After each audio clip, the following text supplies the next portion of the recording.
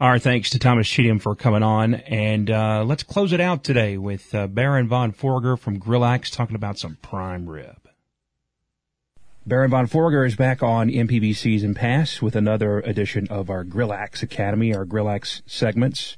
And Baron, you posted to my Facebook from Grillax a post that you did about prime rib, and I was like, oh man, got to get you in, because it's ridiculous. It's just delicious. Had to keep my pupils in Grillax Academy on their toes. I figured you'd like that challenge though, because the prime rib, it is a high dollar item. It is. Yeah. If you go order that, you better hope it's that date night. Right. You know what I mean? Right. It's not what you're getting the special kids. occasions, yeah. And, I would say if you were just going to get a 4 or 6 rib, prime rib, you'll probably pay $140. Yeah. Just for that. I mean, it's expensive. Yeah. It's like $33 a pound. So, I mean, the ultimate, the prime rib is just perfect on the grill. And, I fell in love in West Point, Mississippi. I don't know if you've been up to West Point, but they have an Anthony's Market, and they had a grilled, smoked prime rib that was just melt in your mouth so good that it's perfect for the grill. I mean, you don't want to cook this in an oven. I mean, I'm sure it's great, but, kick it up a notch. Done. Yeah, it can be relaxed. Yeah, there you go.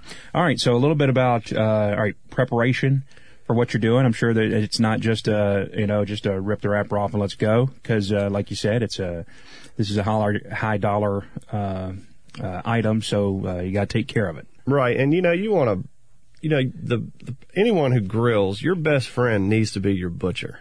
And for a prime rib, I'm sure that Kroger, your other supermarkets, will have a great selection of rib roasts. Mm-hmm. But you really want to go and get a prime rib roast. And if you go to your butcher, he's going to hook you up. Yeah. And, essentially what this is it's the part of the steer, a beef cow, that it's in the rib section, and it's in the back side of that. That's where you get your ribeye steaks. Mm-hmm. But you can get the bone-in rib racks, and it's just, you have the front end, which is your chuck side, the back end, which is your loin side. The chuck side is going to have a lot more fat flavor, but the back side is going to be just so much ribeye. It's like a lot of steak. So that's where your meat, a lot more meat on that. And that's where I would choose. You're killing me. So You're killing me right now just talking about it. But, the best way for prime rib on the grill is to get your dry rub, just like you would any of your favorite meats. Put a dry rub on that prime rib and get it nice and covered,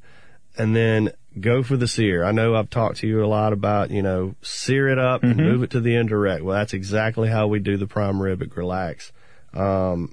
We sear it at about 500 degrees. We put a nice char on that rub that we have on it, and then we move it over to indirect heat.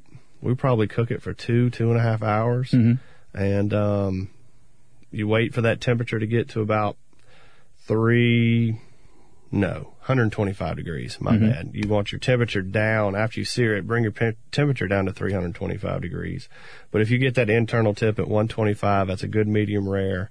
You can add smoke to that if you want to add a little extra flavor. Pecan wood, cherry wood. Oh my gosh. Yeah. It's so good. And then once that happens, then you bring it out and then you slice it up. And there's, we were talking earlier, there's 2 good ways to do it. You could do it the clean style, and you just follow the bone line and remove the rib bones from that and have one huge slab of meat and serve it to them just like kind of a steak. Yeah. Or you could slice it down the middle like you would a rack of baby backs and keep the rib in it, eat it caveman style, and it's just Brontosaurus. You're going to pick up the bone and eat the meat off the bone. I promise you. And you made a good joke. We were talking before, and for Mother's Day, maybe bone out, but for Father's Day, bone in. Definitely.